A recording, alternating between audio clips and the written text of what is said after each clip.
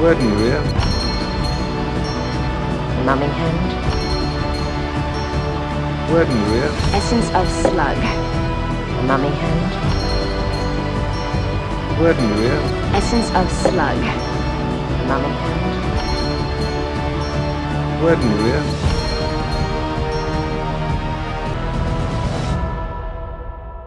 Hello, hello, hello, and welcome to another episode of It's Time to Rewind, the podcast trapped in its own time loop right along with the movies we discuss. This season is the serial bomb, yo, and we're looking at Buffy the Vampire Slayer and Angel, starting off with Buffy Season 6, Episode 5, Life Serial. Today we're discussing the first act in the episode, starting at the beginning of the episode and ending at 9 minutes and 58 seconds, with the trio scoring Warren's test on the Slayer. Today my guest is Mark from French Toast Sunday. How are you doing today? I'm doing awesome, Bubba. How's it going? It's going pretty good. I'm really excited to start on this Buffy and Angel season. It's weird because both of these episodes take place towards the end of each of the series. And it's a lot of people think that, that's kind of where the series have both kind of gone downhill. Although I think the last season of Angel is better than the last couple seasons of Buffy. Yeah. You know what? It's been a while since I've watched both series, but I feel that's true. I think Buffy was 7 seasons long, and Angel wound up running for 5.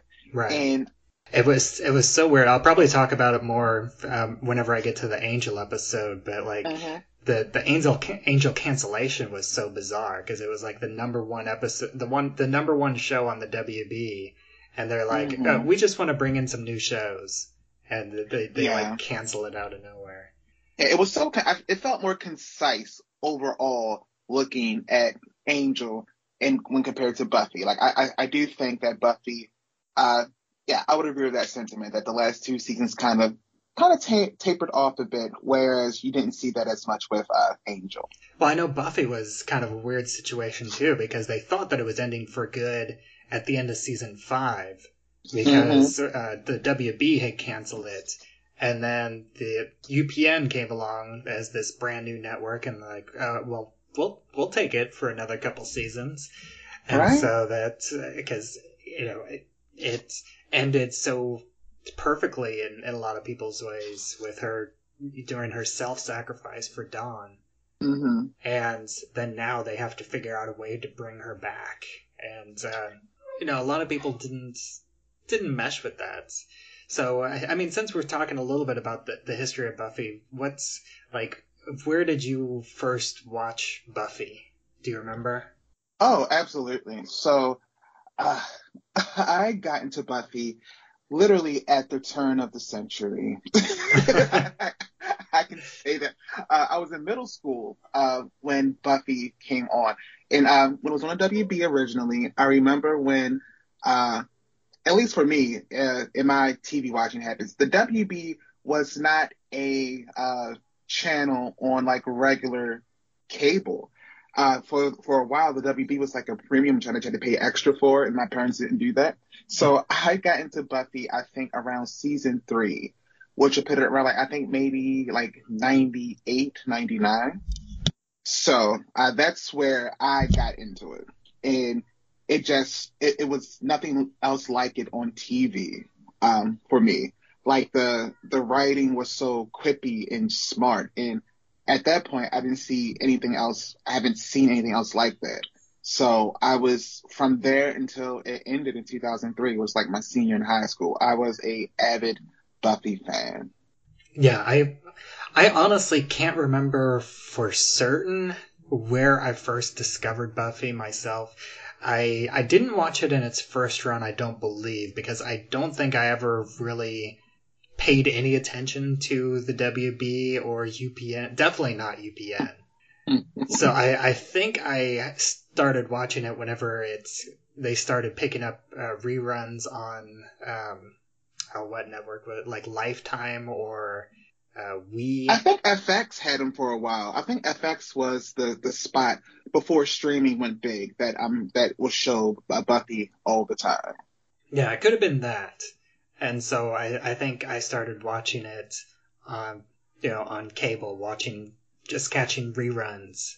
And I really enjoyed it then. And then whenever they came out with the DVDs, I got the DVDs. And that's, I think, whenever I watch them a lot is on DVD. And that's basically where I kind of fell in love with it. I've definitely seen the first 3 to 4 seasons many, many times. Because I think whenever I'm doing a rewatch, I usually kind of falter somewhere in the 4th season into the 5th. And I've only watched the 6th and 7th seasons maybe once or twice, I think. So I've been rewatching the 6th season, and it's weird to start off at the 6th season as a jumping on point, because there's so much baggage from the end of the 5th season that they have to work out. And I don't have, a clear memory of a lot of the 5th season because it's been such a long time since I've seen it. But it has the introduction of the trio for most of the first, 2/3 of this season until the big bad basically transitions into Dark Willow. What's your thoughts on the trio overall as this season's like big bad? I think I enjoyed it. Now, again, I haven't done a run through of Buffy and Angel in, I would say, about a decade. Now, much like yourself, I do have the DVDs and I rewatched them. I will have to say, after watching both series in their original runs, I may have rewatched like the entire series of both Buffy and Angel maybe twice. And the last time was about a decade ago. I think about the same here. Yeah, but about watching, today's episode, I know we're talking about a particular scene, but I wanted to rewatch the whole episode. I liked the fact this idea of, there's the mad scientist kind of trope, the big bad that's sciencey, in sci-fi fantasy, like the mad science supervillain, like the Lex Luthor type. Exactly. Like, that and they don't reference it, and they don't name drop him in this episode, but they do name drop him early on in this season. Because I did start rewatching season 6 from the beginning, and at this point in the recording, I'm at about episode 14-ish. Okay. Yes, but I love how they turned that idea on its head a little bit. Like, okay, yes, evil, mad scientist, genius villain, but these are 3 nerds in their parents' basement. Yeah, and it's really, as you watch it more and the way that the actors portrayed them, you realize that only one of them is really evil and the other 2 are just basically minions, just trying to fit in.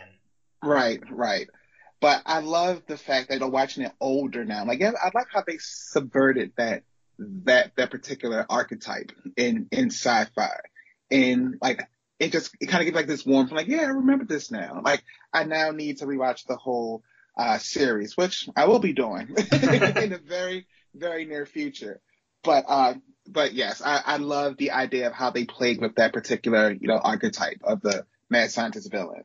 Yeah, and so, I should set up a little bit better, where this episode fits into the Buffy canon, because this is episode 5 in season 6, and I already mentioned the switch over to UPN, and so they brought Buffy back to life, and she revealed to the audience and Spike that she was in heaven, because everybody else thinks that they pulled her out of some hell dimension, but she was actually pulled out of heaven, and so she's readjusting to life. That basically makes it feel like the real world is hell compared to heaven. And so she's readjusting to living again and living in a way where it feels worse than death. Right. And the beginning of the episode is right before she had a meeting with Angel, which is never shown or talked about, and again, that's because of that switch to UPN, because Angel was still showing on the WB, And so at this point in time, they weren't really allowed to do any crossover episodes. So that's why in both shows, they just reference meeting each other. And then the next episode, they're back. And they don't really reference exactly what happened at all. They did do a comic called Reunion, which kind of addresses the meeting, but again, it doesn't directly show what happens. It's more about like the other characters, like Willow and Dawn, talking with each other and discussing how they think the meeting happened. Mm-hmm. So that's kind of a weird way to address it. So this is really just, Buffy trying to get back into a normal life to see where she fits in. So I think this is interesting because, watching it on the DVD copy versus the watching it on Hulu, which that's where I watched it myself, is that Hulu puts back in the previously on in the show, and the DVD cuts that out. And I think that's interesting, especially because the previously on, especially like jumping into season 6 like I've been doing, it does have the occasional clips from season 5, which gives a little bit of helpful backstory. If you've forgotten, like you're taking breaks between episodes and you're not binging it like most people do these days. Right. And I watched it on Amazon Prime, and they also had in the previously on, which was very helpful because again, hadn't watched the episode in a decade. Like, oh, yeah, okay, yep, awesome. And Buffy comes in and she has this bucket of chicken, a very generic bucket with just a picture of a chicken and no logos, no KFC or anything on it. And the rest of the Scooby Gang, or at least, Willow, Tara, Dawn, and Giles are having dinner at Buffy's house. And I think it's great because you can see that Dawn's chair is like pieced together with Bondo or duct tape or a combination of both. Because just in the last episodes, a demon or vampire came in and busted up her house, and she was complaining about how her mom must have dealt with this happening all the time, having to fix or replace things so often. And also, like, you can see Tara's chair doesn't match the other two, and you can't see it here, but the seats that at the ends that Giles is sitting in and the one that Buffy is about to sit in is also a different set. Those two are covered in fabric, where the other three are typical, like, wooden kitchen chairs. And, like, most of the plates don't exactly match. It's a bunch of, everything's kind of hodgepodge. And, everybody has already eaten, even though Buffy comes in with this chicken, but they all kind of humor her. And they have this joke, which I'm not a huge fan of, where Willow's like, I'm a breast girl myself, but you already know that. And then her and Tara have this look at each other. Yes. This is what happens when straight men writes lesbians. Yeah. So this Joss Whedon, in the 90s, that would have been like, oh, that's cheeky and fun. Well, actually, it's funny that you mentioned that. I didn't say it, but this episode was actually written by Jane Espenson. Oh. So this episode was written by a woman. Oh. They made her put that joke in. They made her do it. I am assuming. Yeah, because one other thing is, this was whenever Joss Whedon himself was stretched very thin, because we have this season of Buffy. We already talked about, I think it's season 3 of Angel, and then this is also the same year that he's working on Firefly. So he's doing 3 shows at the same time. And I think he mostly was hands-off with Buffy during this season. Which would make sense. It's already kind of established. You're just following, the road that's been paved before you at this point. Yeah. And the episode again takes a moment to remind us of Buffy's financial troubles. And I'm really surprised, like, whenever you look at the logistics of this, that there's been nothing set up at this point in time. Because if you think about it, Willow and Tara have been staying at the Summers house for at least 6 months now. Mm-hmm. And I'm sure there was some life insurance. Maybe not on Buffy herself, but on Joyce, who died just last season. And in all this time, nothing has happened with Dawn's guardianship. I mean, is Willow and Tara, they don't ever mention it, but do you think that they're her, like, legal guardians at this point? So, that's a good question. Well, if you remember in the previously on, there was a brief second where they kind of explained away the life insurance policy, like it all went to medical bills for Joyce towards the end. Yeah, so that was a conversation that happened. And as far as guardianship for Dawn, that is a plot hole. Or what I'm thinking.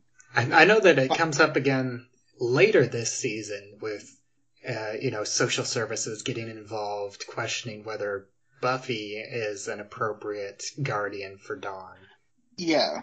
Because I think no one else knew that Buffy died outside of the Scooby Gang. But I was curious about that, but she had a physical gravesite.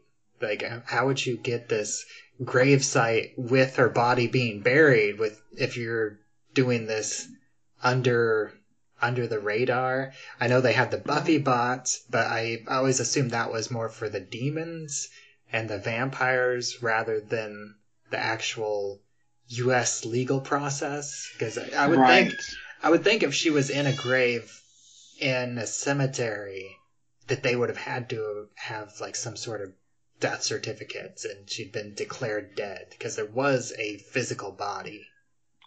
Right. That is a good point. I do not know. But hey, it's the Hellmouth. Who knows?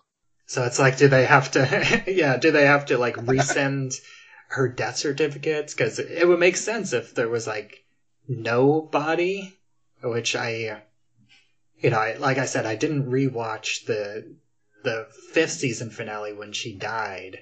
Mm-hmm. Like I couldn't, like I was thinking that she just kind of disappeared, but no, there was clearly a body, because there was the moments that I forgot about when they brought her back to life, where you see her decomposed corpse, freshen back up into Sarah Michelle Gellar. Yeah, that's a good question. I don't know. Maybe they just, thought that again that was too real to get into the way of the plot. Like, yeah, let's not get lost in the minutia here, and just kind of like, didn't dive into that. But as an adult, yes, all of those are great questions that should be answered. Yeah, I think it's funny because they are kind of, like, in a way, they're dealing with some minutia with the, she needs to get a job, have some source of income, but they're not dealing with all of the minutia. They're just dealing with some of it. Right. And so they come up with, Willow and Tara come up with this idea, because Giles asks, so what are you going to do? And Buffy initially starts talking about how to postpone bills. Like, well, I'll pay for this bill this month, and then the next bill the next month. And he's like, no, I mean, what are you going to do with your life? And this is where they come up with, going back to school, which I think that completely sidesteps the question, because the immediate situation is that there's no money coming in, and their first solution is, oh yeah, you'll just sit in at classes. But for one, that doesn't make her any money, and two, it doesn't give her any sort of exemptions for being a student, because she's not a student. Because like in some cases you can have some sort of exemptions, like if you're a student and actively attending classes, but I don't think auditing classes counts in any of those situations. It does not. I don't believe it does. College was quite some time ago. I'm trying to think of audits and how that works, but yeah, it really doesn't solve the issue at hand that there is no money. Like the solution, hey, go to school. As far as I can tell, like auditing a class is basically just getting permission to sit into class to see how it goes in order to, so you can decide if you actually want to take it as a class to get credit for it. Oh, wow. I had never done that in my college career. That was doable. That's just like, that was just like, just lying around, just like sneaking in. My classes were far too small for audit, like for a teacher not to notice that a new kid's sitting in there. Interesting. Well, that's why like auditing is you have to get permission, because I do think that it's a formal process. You can't just like go in. I mean, you could, especially in like other types of classes that you see in like other movies and TV shows where it's like you got the big stadium seating and there's like, 100 students in the class. Yeah, you can just hop in there and the teacher's not likely going to notice one extra person. Right. But yeah, and this is especially, I mean, we don't see it yet, but this is like a smaller classroom. So I think that Buffy would have definitely had to have gotten permission to sit in on the class. Mm-hmm. I see your point. And I do like how that scene ends, because the last line is Buffy asking Giles if he thinks it's a good idea. And he doesn't actually answer it. Like she asks, she looks at Giles and asks him if it's a good idea, and he just kind of doesn't really say anything, just kind of nods and kind of gives his approval. But I do like that this really sets up this relationship between Buffy and Giles and how it's changing, at least in a one-sided way, where Giles is trying to push her to make all these decisions for herself, but she's still looking at Giles as this father figure and this person that she can go to with all the answers. Right.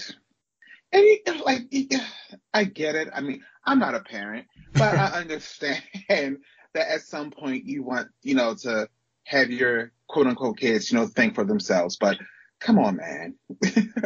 She lost her dad. Well, she lost her mom, episode 16, the last season out of a 22 episode season. So fairly recently, she lost her mom. She came back from the dead. Give the girl some guidance, give her some stability. Okay. There are a lot of factors, unaccounted for in the air. There's a lot going on.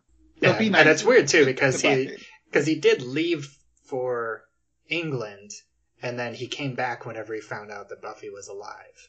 Mm-hmm. So it's like he left, then he came back, and then he's going to leave again. Right.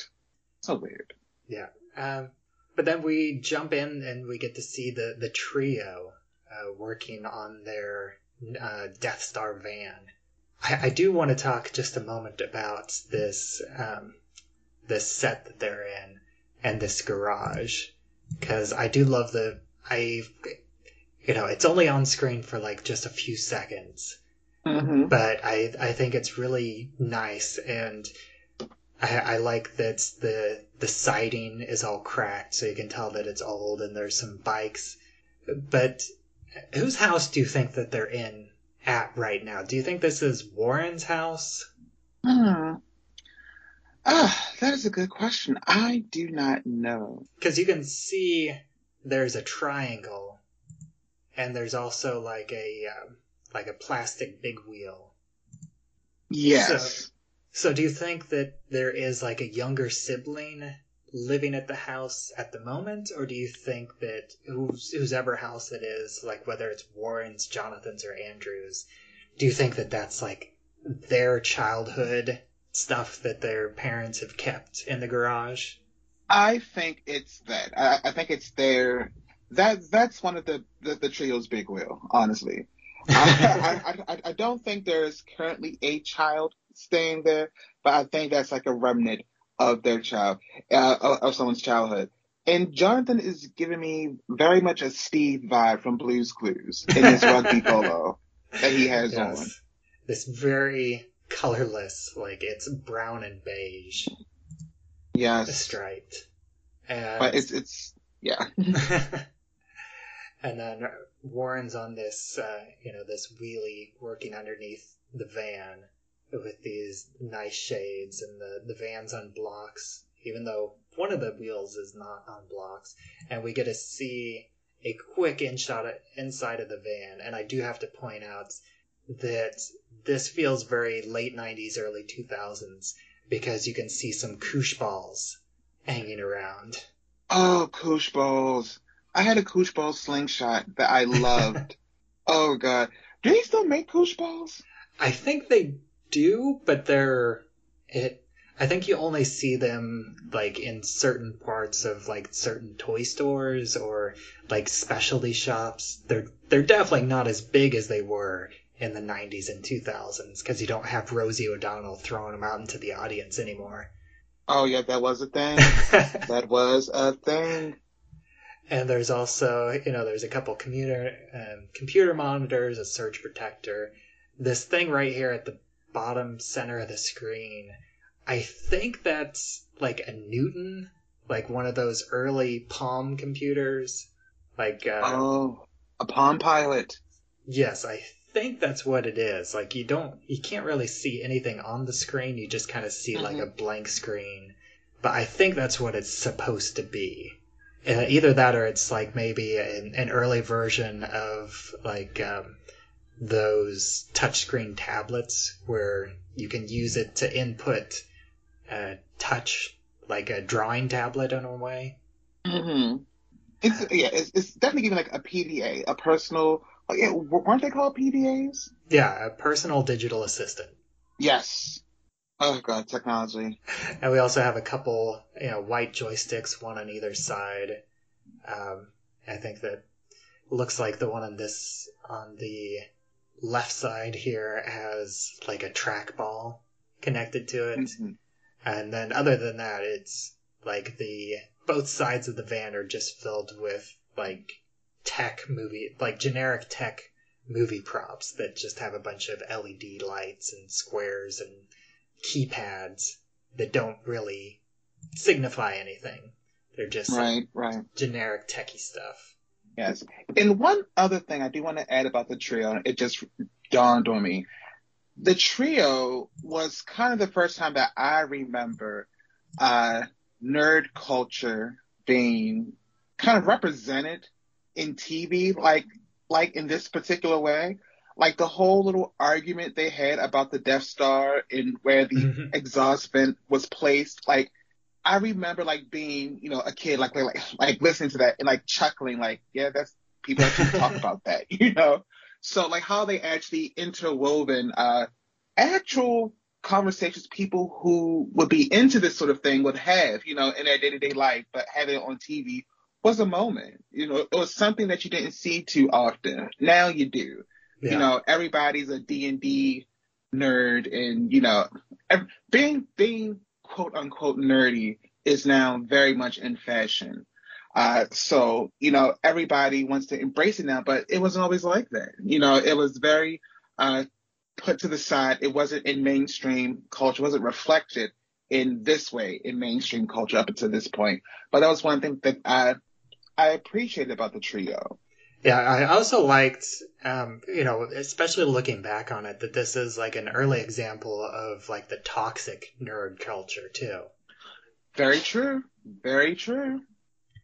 And I like, but I also dislike this because, this is a scene about nerds being pedantic about stuff. So I have to be pedantic about these pedantic nerds.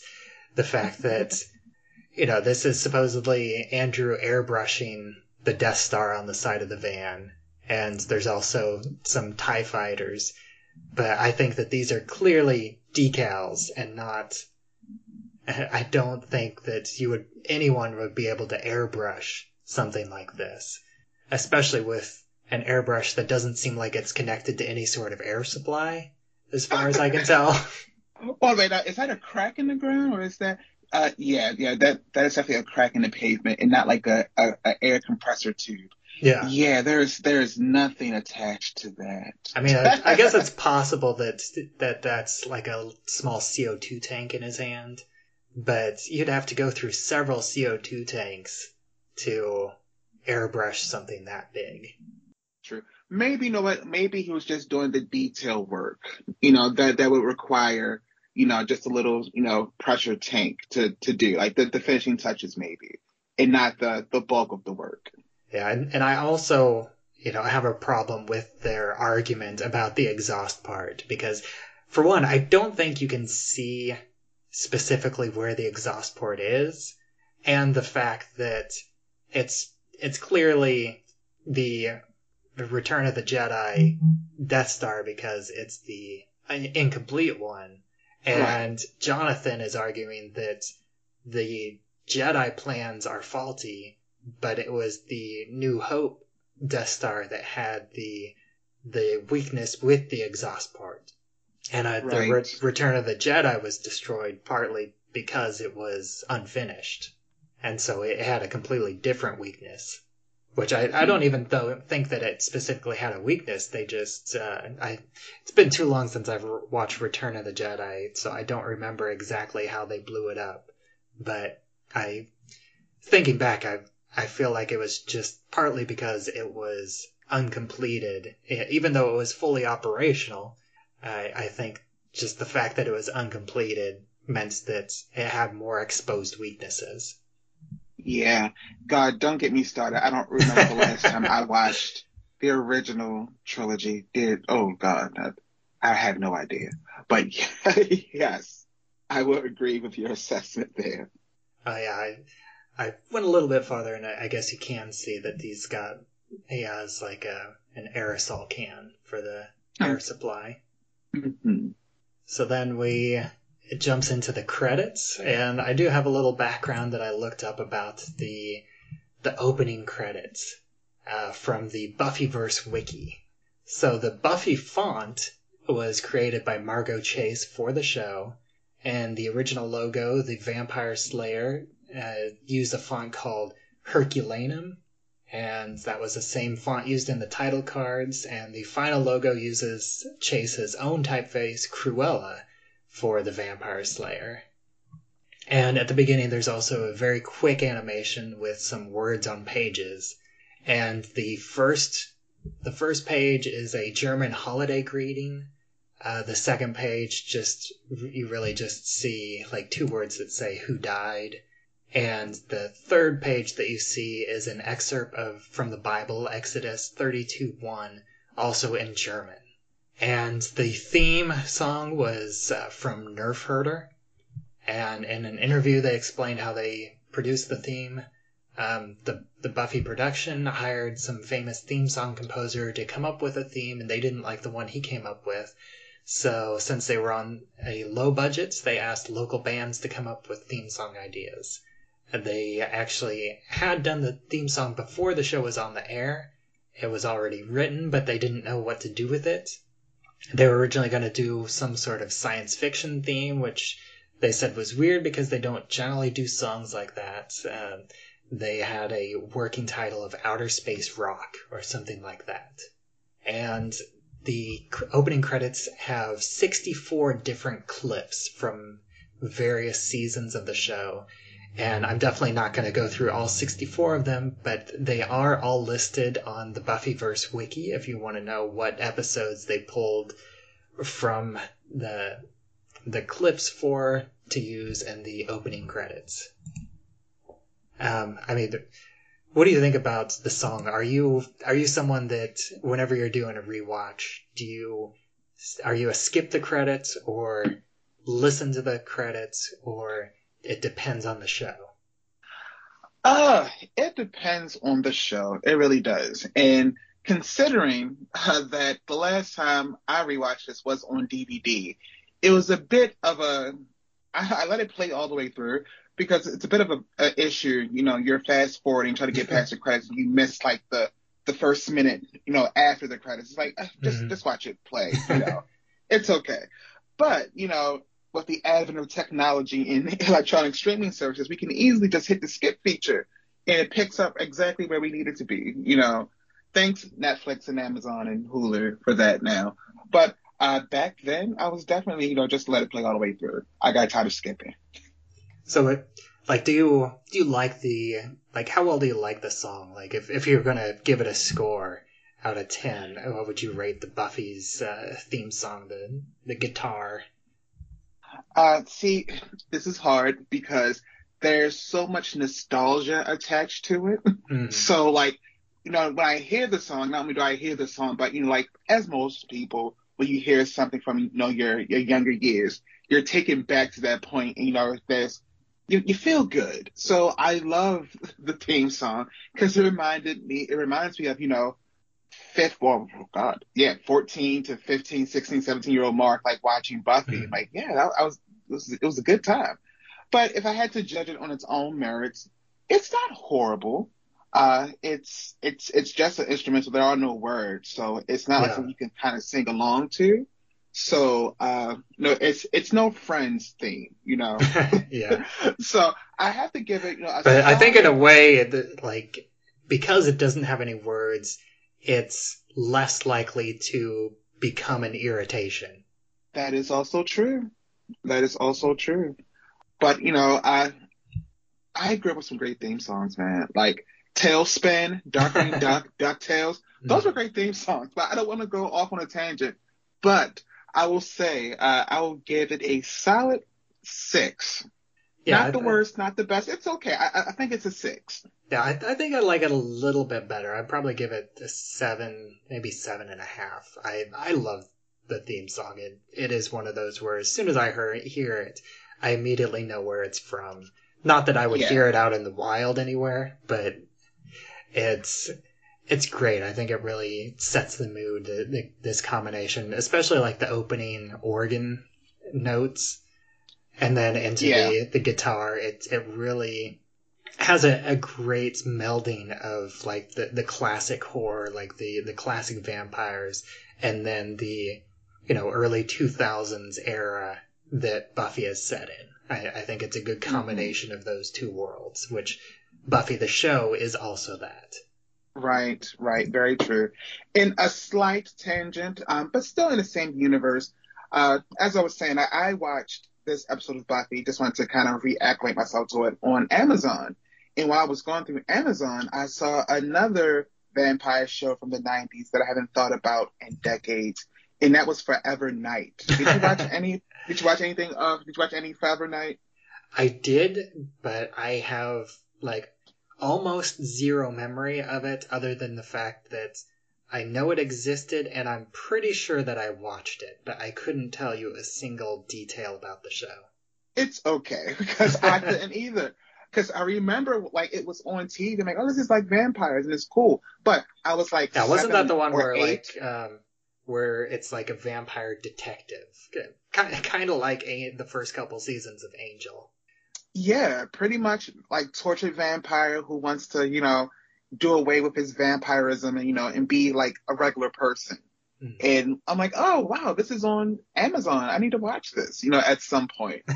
So like I saved it into my watch list. Like, oh, I'll get back to this eventually. But I just wanted to shout that out there. Like 90s vampire, kind of the precursor to, Buffy the Vampire Slayer on network television. But that's something I'll definitely watch, in the future. All right, so after the credits, we go into Willow's sociology class with Professor Mike. And I think I'm pretty sure that the fact that his name is Mike is a subtle pun on the title of the episode, Life Cereal. Like, if you remember that classic Life Cereal commercial about Mikey, oh yeah, will Mikey like it? Like, Mikey likes it. And Willow says, you like Mike. I didn't catch that, but yeah, that definitely makes, that fits. That tracks. And I will say that this scene is kind of the one that irritates me the most in this episode, because it feels so bizarre. Like, I know that this is college, but this one student that says, his answer is, each individual participates fully in the construction of his or her own life. Like, who talks that way? Very true, very true. But you know who talks that way? the kid who read it directly from the book, who didn't synthesize the information. That's literally verbatim Yeah. what the textbook said. And he knows that's what the teacher wants to hear, what's in the textbook. So he did it. And yet you Like- have this classroom that's like full of a bunch of excited students. Like I'd say 90% of the class raises their hands whenever the teacher asks. And you have this like the table's set up in a U-shaped, but there's also like students lined up along the wall on chairs. Like it almost feels like are these like groupies? Are they like is the classroom too crowded for the amount of space because it's like overfilled?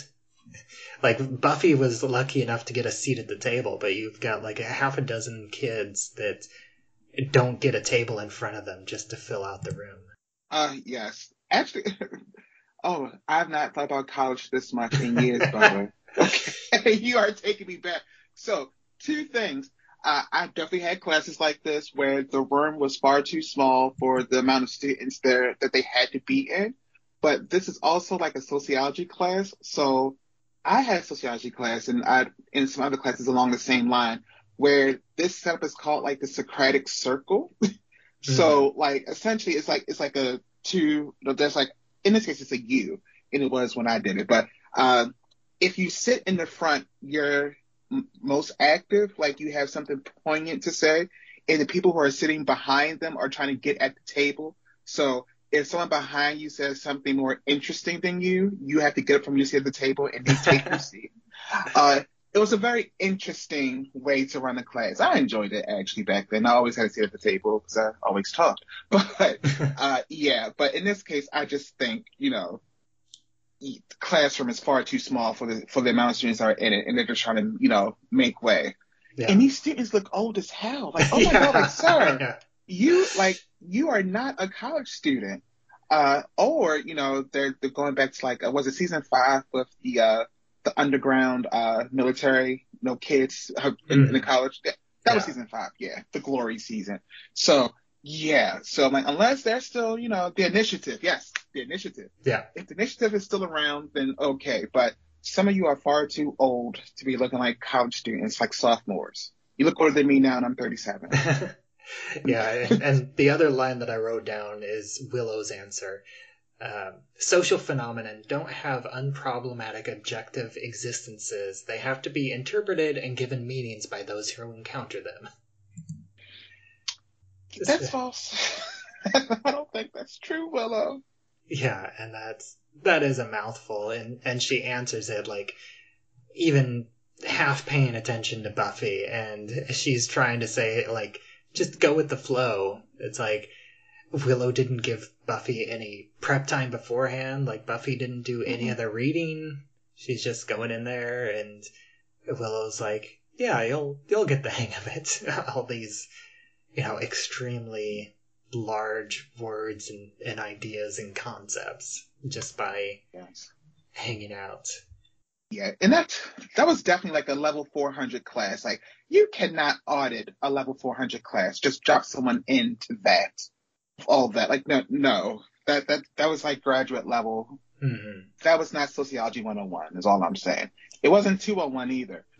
But, that was quite unfair to drop poor Buffy in there.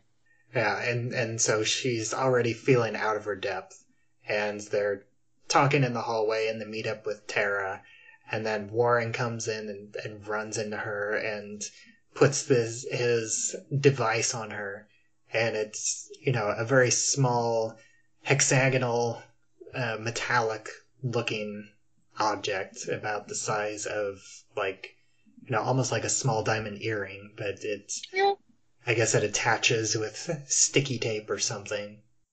Right. It was definitely given like rhinestone. Bedazzled.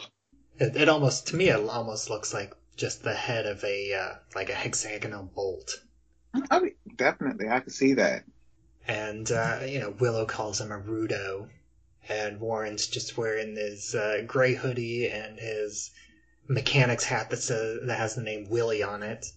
And he calls back to the van and he says, Francis 7, this is Logan 5, which is a reference to Logan's Run. And Francis was the Sandman who was chasing after Logan, who was trying to run. I haven't seen Logan's Run myself. Have you? I have not. All right. So I don't really have anything else to say about that. I wouldn't have even known that Francis was the name of another character until I looked it up and saw that it was basically the character chasing Logan. And they're running Apple products in the van, and this attack feels, Warren is the tech guy of the trio, and this is basically the tech attack, even though it feels semi-magical in nature. Mm-hmm. And we have this, and then we go back to Buffy and Tara in the hallway, getting ready to head towards Tara's class, and to her art class, her art history class, I guess.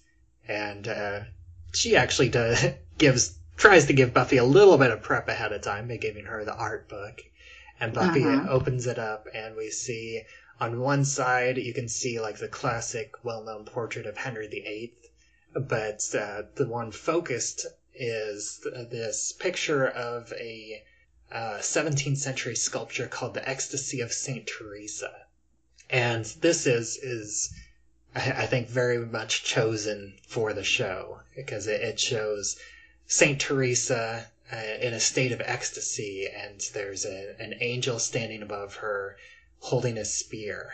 And I was curious, so I looked up, and the scene that this is supposed to be representing is like it's supposed to represent an account from Saint Teresa where she's describing her experience with religious ecstasy. And she describes it as like an angel piercing her heart with a spear tipped with fire, like over and over again. And whenever the spear leaves her, it fills her with the love of God.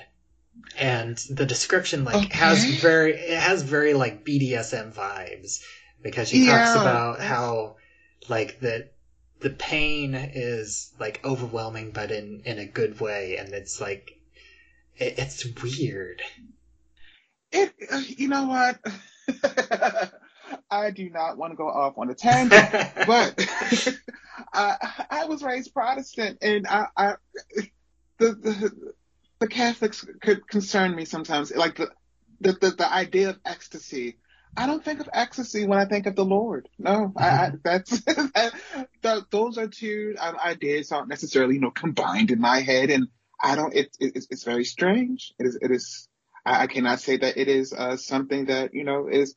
I don't want to say not normal, but it's interesting. It is interesting. I'll leave it at that. But yeah, it is. It does give you BDSM vibes. Yeah, and of course it also I think is very thematic with this part of this season, because Buffy can look at that and it reminds her of her getting pulled out of heaven, just not that long ago, and where she has this, where she can see herself in Saint Teresa with the ecstasy of being in heaven, and then her friends as this angel that are stabbing her and represent pulling her out of heaven back into the real world. Yeah. And the fact that the angel is an angel and her ex-boyfriend is named Angel. It works on multiple levels. Mm-hmm. Even though Angel wasn't directly involved in the magic spell. Right. And I did listen to a bunch of podcasts that discussed this episode, and most people complained about how this was done, but I think it actually fits really well. The timing that the trio used to have her start skipping time, because the first time they use it, she's looking at her book, and my guess is that she only loses 30 seconds to a minute in this first one. And Tara doesn't notice, and she's talking about Willow's yummy face.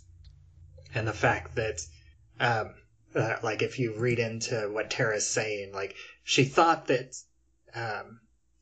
Willow didn't like her cooking until she realized that the face that she was making to her it looked like a disgusted face, but it was actually her yummy face. It was the face that she made whenever she liked the food, even though Tara initially interpreted it as her not liking the food.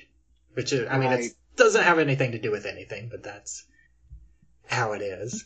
But that's interesting. People didn't like the way they did this scene. I thought this scene was done pretty well, considering, the parameters. Well, it's network television. They have a huge budget, I would imagine, as far as like the makeup department and getting all that stuff gone, worked. It's a Monster of the Week show, so you would imagine a lot of money goes into, makeup, prosthetics and things. And I think that how they did the time skip didn't require, CGI or any special effects really. Not a whole lot. Like the first couple of times, it's really just the sound effect. Right. It's just a whoosh and then, this jump in conversation. And it's interesting because at this point, we don't know what Warren is trying to do. Mm-hmm. We just know that he put something on her. Something's going to happen. They're trying to figure out, how to take down Buffy. But, you as the viewer are essentially just as, you're kind of knocked out of it as much as Buffy is. You're experiencing her disorientation, while she is like, huh? Like did you at least I questioned myself when I first saw this, like, hold on, did I miss something? Was I not paying attention? Like, what happened? And I think that's a great effect to pull off, for any type of production, but also to do it with, little to no real change in expense. You see what I'm saying? Like, I think they did a great job in hiding the fact that this doesn't cost too much money, but still getting a big effect from it. Yeah, and then the next part, Tara starts talking about how she spaced out watching SpongeBob SquarePants with Tara, which is weird to think about, that she's talking about watching SpongeBob SquarePants, and that's a show that's still running today. Yes, I remember when SpongeBob debuted. I was in high school. Yes, I remember. And I think it's also not that big of a stretch to think that Tara just ignored Buffy frozen at the drinking fountain, because I think that this was only maybe like 30 seconds, because I think that's plenty of time for Tara to finish her sentence about spacing out on SpongeBob SquarePants and then walking to the door expecting that Buffy is going to turn around and follow her as soon as she finishes drinking. And it's a bit of a long time, but I think it's not beyond the realm of expectations that somebody could drink at a drinking fountain for like 30 seconds. Yeah, I agree. And then the next time, Tara goes through the door or she starts to go through the door, and they have the nice cutoff of Buffy saying, "What the f-?" And they cut back to the trio. And they say that they know that it's working. And then after Tara goes through the door, it's not until the door shuts and the class starts that, she loses the next chunk of time, which I guess would be, she probably lost 45 minutes or so, which would be the time of the class. Right. And then and again, I think that fits with Tara, because I think that Tara's personality is the type of person that if she just made it to class right when the class started and the doors shut, she would not be the type of person to call attention to herself by getting up and leaving class after it had started to check on Buffy. That tracks. I agree. Like, she's out there and she's the Slayer. I'm pretty sure she's fine. Mm. And then we see the clock moving ahead to really show us exactly, or at least show the audience exactly what's happened. And based on this, I track it is that she seems to be losing about 10 minutes per second, based on how long we see the clock. Right. Because it moves forward 20 minutes and about 2 seconds. And then she runs out into the courtyard, and then time starts moving fast again. and I clocked it, and this scene goes on for 49 seconds. And this is another bit where I have a little bit of a problem, because for as long as they have this scene go on, that would be 8 hours that she's stuck, and time is moving fast, and we don't really get the sense that it moves from morning to afternoon. And like whenever they self-destruct the device, like school seems like it's still just as crowded as it was in the morning. Right. And this is where one of my problems comes into play in the scene. Oh, like she just magically hears this time, you know? Like, oh, I hear something. There's something on me. Like, okay. Yeah, because I guess. I agree, because I didn't think that the sound was coming from the device. I thought the sound was just like the buzz of the noise coming from around her, of everything going fast. Yeah, so that, I'm like, okay, I guess you wanted this shtick to be over and you wanted to move on to the next thing. But yeah, if I had to fault anything, it wouldn't be how they did the time shift. And I thought that was really pretty good. But this, yeah, I take off points for this one, guys. She just heard it. And I also think that it's weird that they have this chip cam that's showing them video feed from Buffy's perspective, where they're seeing Buffy in normal time. And I think it could work in a way, because, like, do you think that the trio are in the van on Buffy's time or in normal time? I think this is one of the plot holes that they just kind of overlooked. But while on that subject, though, like, you essentially have solved the space-time continuum using this information to inconvenience the Slayer. You could have taken over the world with this information many times over and leave Sunnydale. But, so I would imagine that whatever paradox they had Buffy in, the van also exists in that same paradox. So yeah, the way that I think that it should have worked, but it would take a lot more time to visually show this to the audience, is if they were in normal time, but they had like Buffy vision, like on a loop. So if she's like basically moving in super slow motion, then it would have like a playback of the previous several seconds, so they can get like kind of a real-time view of how Buffy has experienced things. But they would also have, like, the other one would be the normal time view, where it's her basically moving in slow motion. Right. But then they would have a lot more time to react if she's moving in basically super duper slow motion. And, they do the self-destruct, and it just poofs, and it's a very small explosion. It's literally just like a poof. There's no fire. Yeah, it's like a little pop rock. Yeah. Not even a pop rock, because I feel like that has, a little flash of fire. This is just like a little poof, like barely anything, and just like a little puff of smoke that immediately dissipates and leaves Buffy confused.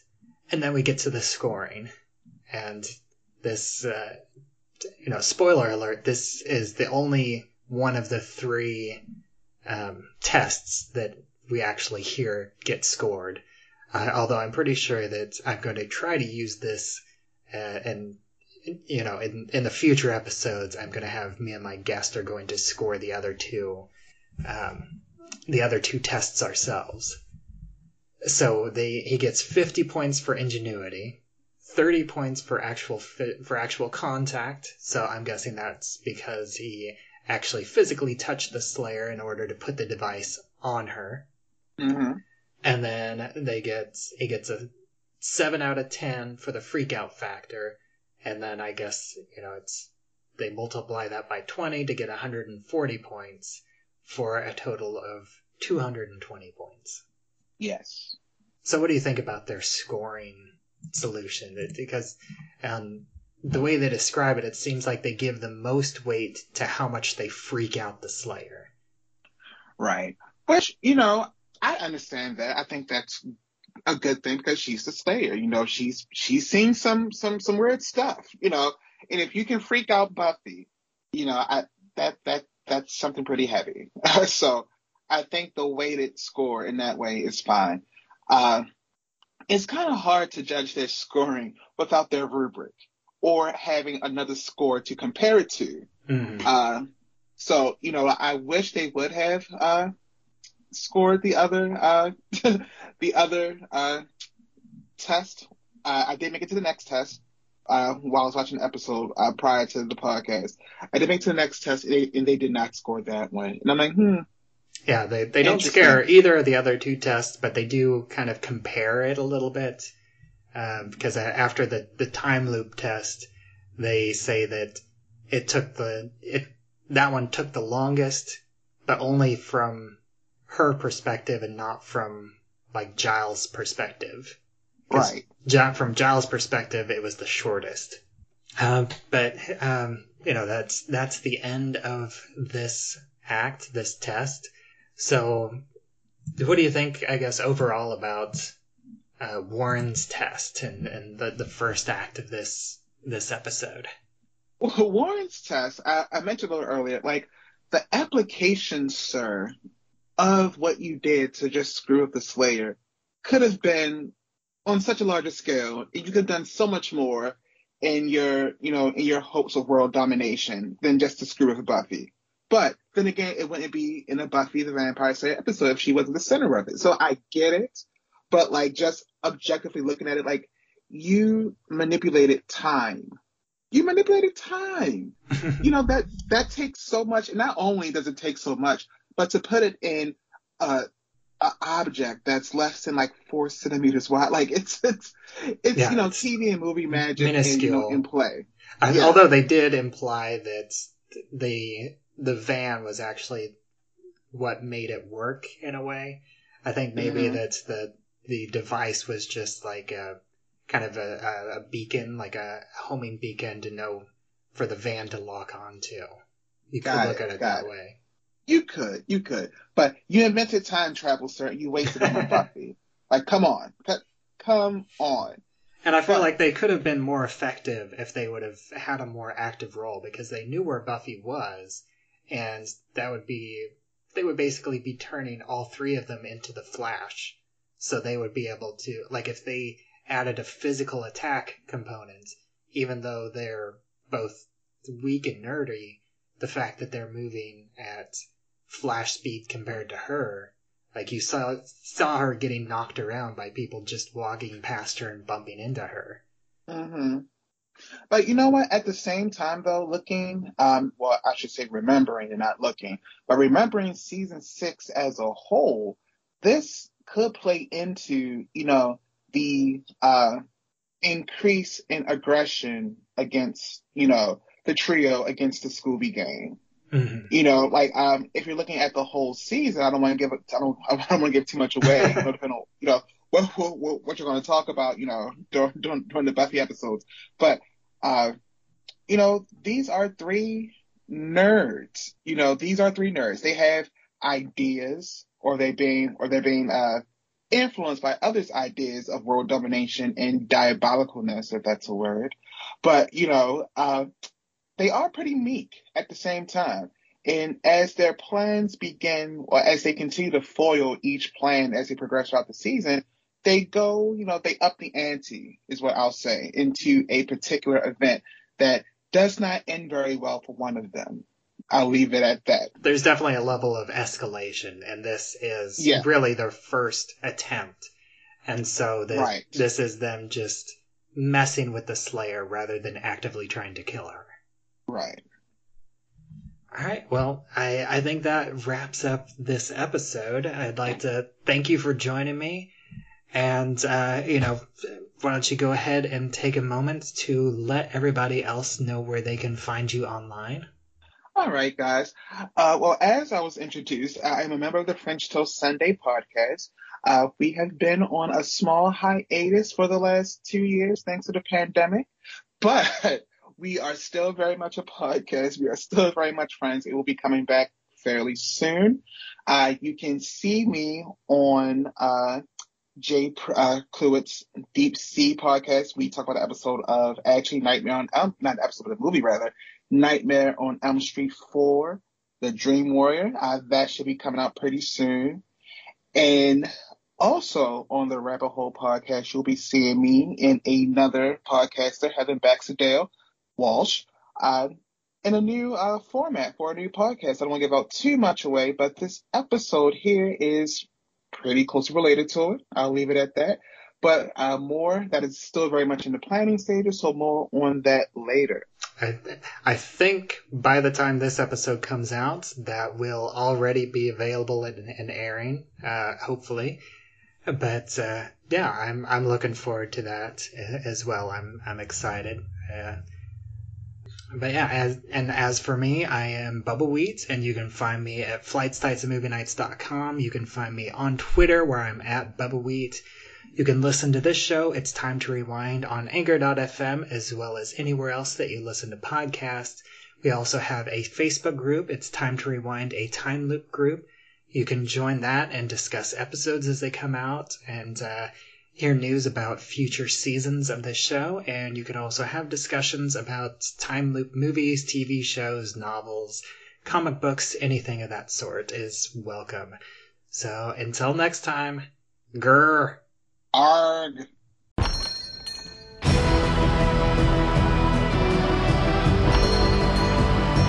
Where do you live? Numbing hand. Where do you live? Essence of slug. Numbing hand. Where do you live? Essence of slug. Numbing hand. Where do you live?